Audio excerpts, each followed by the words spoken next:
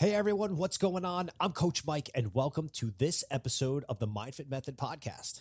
All right, so today we are going to touch on a topic that it's something that bothers me a great deal.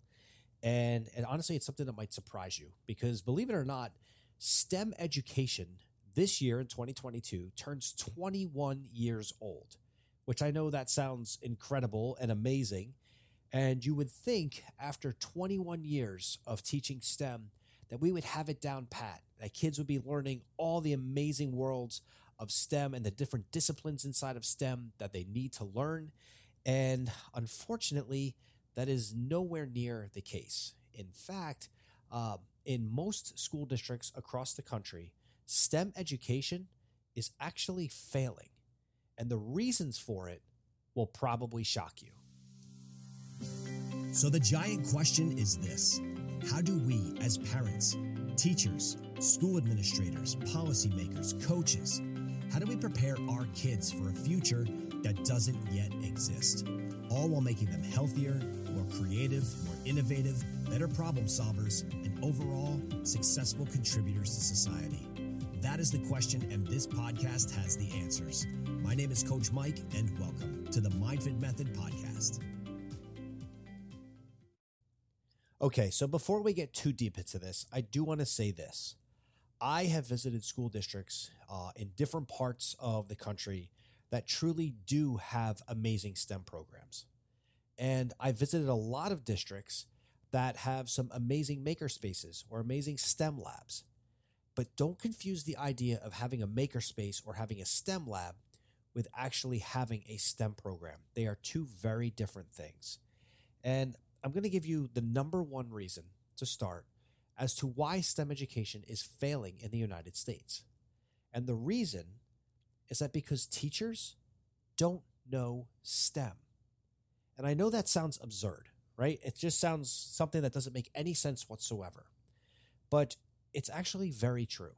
And there's two ways that I want to kind of highlight to you of two ways that I've experienced just how bad this has gotten. And the first one is actually a story of something that happened to me several years ago when I first opened the first location of MindFit. So I had opened the location. I was open for a couple of months. And one of the things that I was noticing was that school districts were starting to reach out to have me do professional development for teachers in their school because they did not understand the world of STEM. And so I began doing this. And one day, a local principal at one of the local high schools, who I actually knew, full disclosure, I went to high school with him, gave me a call and said, Mike, I was hoping you could help me out with something. I don't know if you saw it or not, but we hired a brand new STEM teacher, and we have built an amazing 21st century learning center. And the STEM teacher is really excited. She's so enthusiastic. I think she's going to be great. There's just one thing. I'm wondering, what is the one thing? And his one thing was that he said, the only thing is that she doesn't know anything about STEM. Now think about that for a minute. If that was the case in any other subject in school, if it was the case in math, could you imagine a school district hiring a math teacher that didn't know how to do math? Or could you imagine hiring a English teacher who couldn't speak English? It doesn't make any sense, right? Yet, for whatever reason, in the United States, we are hiring and kind of forcing teachers into the world of STEM, and they have no idea how to teach it. They have no knowledge base of it. They don't know how to code. They don't know 3D printing. They don't know robotics. And that is a true story. And I remember saying to him, you're kidding me. Like, how do you hire a STEM teacher that doesn't know STEM? And I'll never forget his response. His response was, but Mike, understand, nobody does. Teachers are not graduating with their teacher certificates with STEM. And if they do get some type of STEM certification in addition, it is more about the theory of STEM. It has nothing to do with actually having the knowledge base of how to code, how to 3D print. They have no idea. And we actually made a joke that day, and we said, in many school districts, the one day of the year that the 3D printers in a STEM lab are the most used is usually on back to school night. But it's not for something that the students actually designed. Instead, it's actually something that was a demo that you just push a button and it prints out a small cat or it prints out a small boat or something like that. And that's really, really troubling because 21 years ago, it was identified by a group of scientists that these specific areas really, really needed work. These were things that our economy was seeking and that our workforce was going to need to know, these specific areas of STEM. And what's happened, unfortunately, is we've done a lot of theory on STEM. We've done a lot of things to kind of make it sound like we know what we're talking about, but in fact, we actually don't. So that is number one. The teachers don't know STEM. And I'll tell you, I am part of many Facebook groups for STEM teachers all over the country and all over the world, really. And seeing the posts from the teachers on these groups is heartbreaking because let's be honest, this is not the fault of the teachers. Okay, let me be very, very clear on that. I am not blaming teachers for our STEM crisis, but I'm blaming our higher education system for not preparing our teachers to be able to overcome this STEM crisis.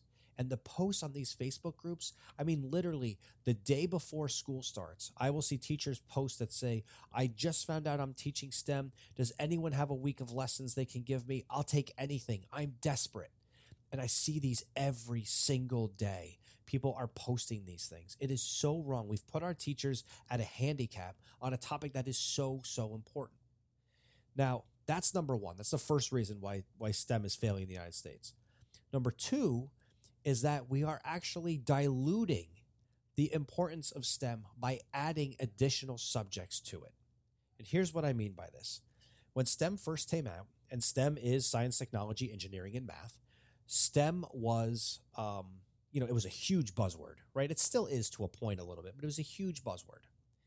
And then after a short amount of time, people were realizing that they didn't have the knowledge base to be able to keep their subjects in the disciplines of science, technology, engineering, and math. So they made a decision and they added arts to it. That's when STEM became STEAM.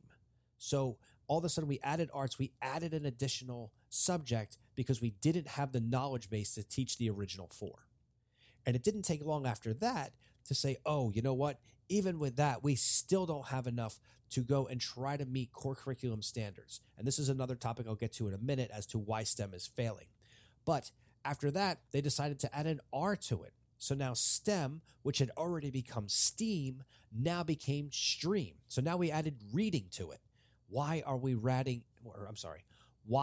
adding reading to something that kids should already be doing anyway? So now you're adding reading to STEM. Why are you doing that? Again, you're diluting the original topics. Now, add to that, as of today, this is 2022, I have even heard STEM now being morphed into a new word, I guess you could say, and the new word is hamster. So now you're adding humanities to science, technology, engineering, math, arts, and reading. And now they've come up with the word hamster. Guys, we need to stop creating acronyms for what we should be teaching, and we should be teaching kids what they need to learn and teaching kids how to do these things. That is an entirely different problem that we have to address. The world of STEM, because STEM does not have the same requirements that some of these other core classes do. And that creates another problem. You're not having your best of the best teaching the things that society is saying is the most important. So that's another problem. And I kind of said this before, but also the difference between learning about things and learning to do things. I used to see this quite a bit at MindFit when people would come in. I'd have a mom and her son or a dad and her son or daughter come in and they'd say, oh, my child wants to be a game programmer. They want to, build video games.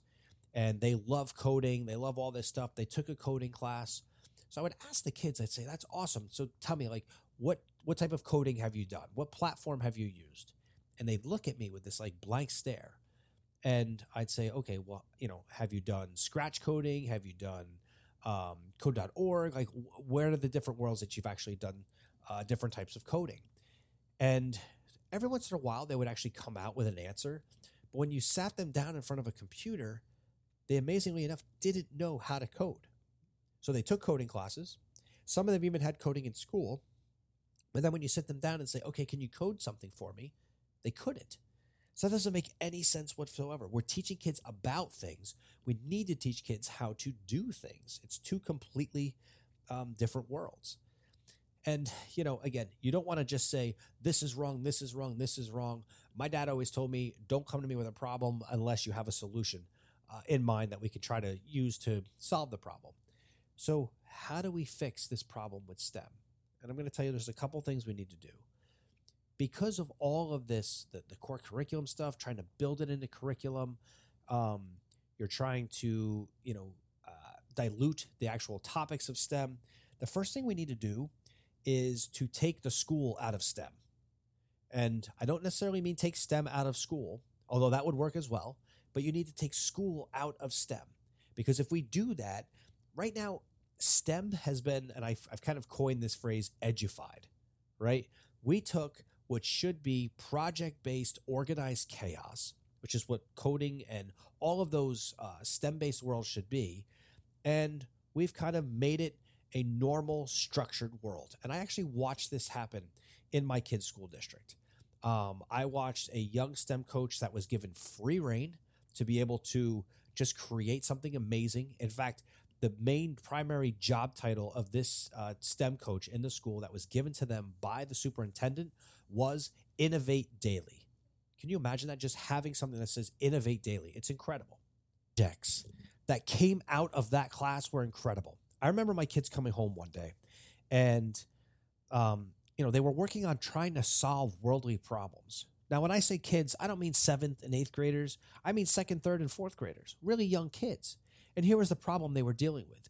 They were looking at the mosquito nets that were used in places like Africa, and how the clips of the mosquito nets, when you push the clips into the walls of the homes, which are often made of clay, they would actually create holes in the walls, and you guys end up getting more mosquitoes in. So their job one day was to sit down and let's try to come up with a better clip that could be used to try to solve this problem. And then you're going to design it in a 3D environment, and then we're going to actually 3D print them and see if they work. That's an amazing form of STEM. In MindFit, we covered so many different areas of STEM. We covered coding. We covered 3D printing, 3D design. We covered hydroponics, aquaponics, drones, green screen, electronics, mechatronics, robotics. There are so many different areas of STEM that we can touch on. So it's not to be, there's no reason to have to dilute it, but we're going to have to take, the school out of STEM.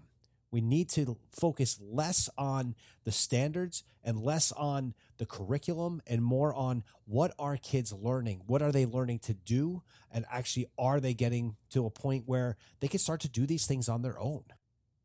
Now, let's be honest.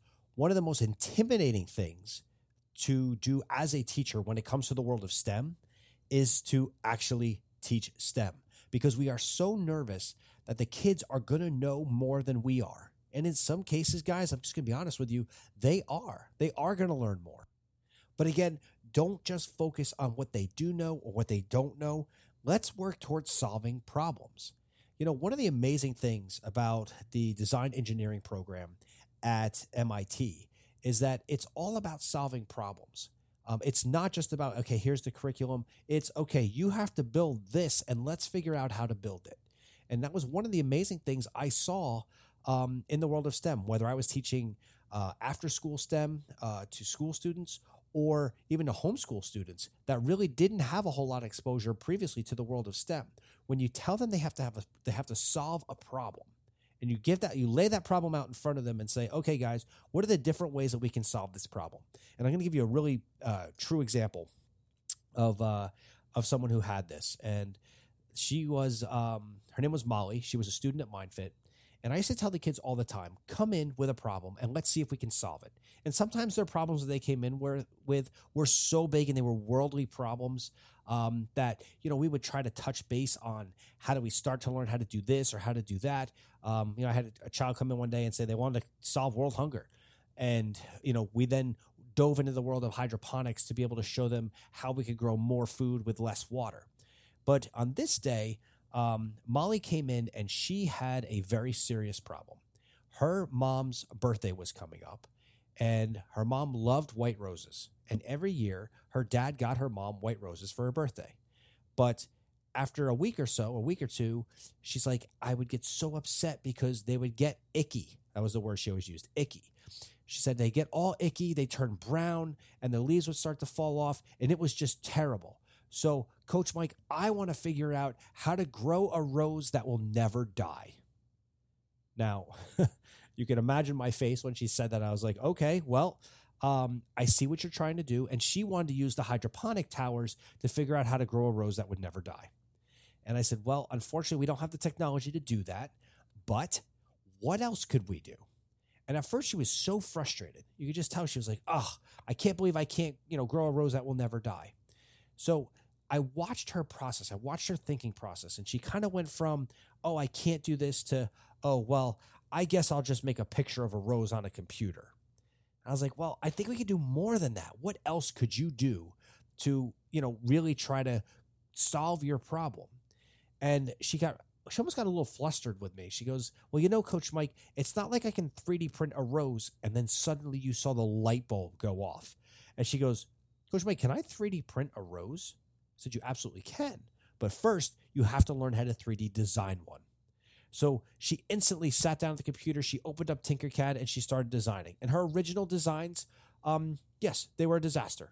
And she knew it too. They just weren't what they had to do. But I watched her engineer the process. So one of the things she realized that the stem and the flower head were going to need to be two different parts. So first she created a really simple stem, and then she added a stem with some leaves. And she said to me, Coach Mike, can we print this part of the stem in green and then print the flower part of the stem in white? Now you have a white rose. Absolutely. And she spent so much time working on those petals to really try to make the petals great. And in the end, she took an extra step, and her grandmother gave her an essential oil. I believe it was of rosehip, something like that. And she sprinkled it on the top of the 3D printed rose. So now her mom had a rose that would never die, right? And it smelled great. Now, it didn't perfectly solve her problem the way she thought it was going to be solved, but she was able to solve her problem. These are the types of things. This is how we get kids to learn. Even in the world of coding, when I would try to teach the 4 quadrants of a graph, right? I would teach this to children as young as kindergarten. And I would have math teachers come into MindFit and look at the board, and I've got the 4 quadrants of a graph on a board, and they're like, are you teaching that to first graders or second graders? And I'm like, yeah. And I'd have math teachers come in and say, I can barely get my 5th graders to learn this. How are you teaching them these things at such a young age? And then I would show them a TV, and I'd say, because a computer monitor or a TV is the 4 quadrants of a graph. And if you want to code a character to move right across the screen, in order to do that, you have to increase the X variable. If you want them to move left across the screen, you need to decrease the X variable. And if you want them to jump or go high, you have to increase the Y variable. And you just watch it like, oh my God, this is amazing. But now you're teaching a core fundamental of math and graphing to kids by utilizing coding, because it's something that they want to do. So we've got to move away from just the curriculum approach of STEM, and we've got to move more into a project-based and, again, organized chaos world to really be able to have that impact of STEM. And don't be afraid to teach STEM. Seriously, when I started MindFit, and this is an honest to God truth, I had never coded before. I shouldn't say that. Let me take that back. I coded Pascal and Fortran when I was a junior and senior in high school. And I'm now 46 years old, so that was a really long time ago. I had not coded. I had never 3D printed anything. I had never 3D designed everything. I had never grown anything in hydroponics. I had never built a robot. I had never even flown a drone before I opened MindFit. I self-taught all of those things. Because remember, being an expert today is really about knowing 20% more than 80% of the population. And I mean, let's make a joke for a second, but on Facebook, everyone thinks they're an expert in everything. So it's just a matter of harnessing and saying, you know what, I'm going to teach kids how to code. We can do this. And if you can't do it, you can use programs like MindFit, whether it's in a school district, an after-school program, or even if you have a gym type situation, you could bring MindFit into your world. There's so many things that we can do, but let's solve problems. Let's just not follow curriculum. Guys, I hope you've liked this episode. We are getting ready at MindFit to launch 2 different worlds of STEM. So first, we are getting ready to launch our MindFit homeschool program, which we are very, very excited about, to be able to reach students all across the United States that are being homeschooled. And in addition, we're getting ready to launch our MindFit education program, where we are going to actually partner with school districts to bring MindFit into their schools. So there's a lot of exciting things going on. And more than anything, I can't wait for you guys to hear next week's episode of the MindFit Method podcast. I have a very special guest on. His name is Michael Berghofer. He is an incredible business owner, entrepreneur, athlete, dad, husband. He's just an amazing guy all the way around. And when you hear some of the things he talks about when it comes to creating young entrepreneurs, when it comes to developing businesses and a different way to teach kids today, and how he also incorporates fitness into his drive of the success of his business and being creative and innovative, it ties in perfectly with our world of MindFit. So I hope you guys appreciated this episode. If you did, share it with a friend. Every time that you share what we're doing here at MindFit, it helps us spread our message to everyone everywhere to help them create stronger minds and smarter bodies. Thanks, everyone. Have a great day. Till next time.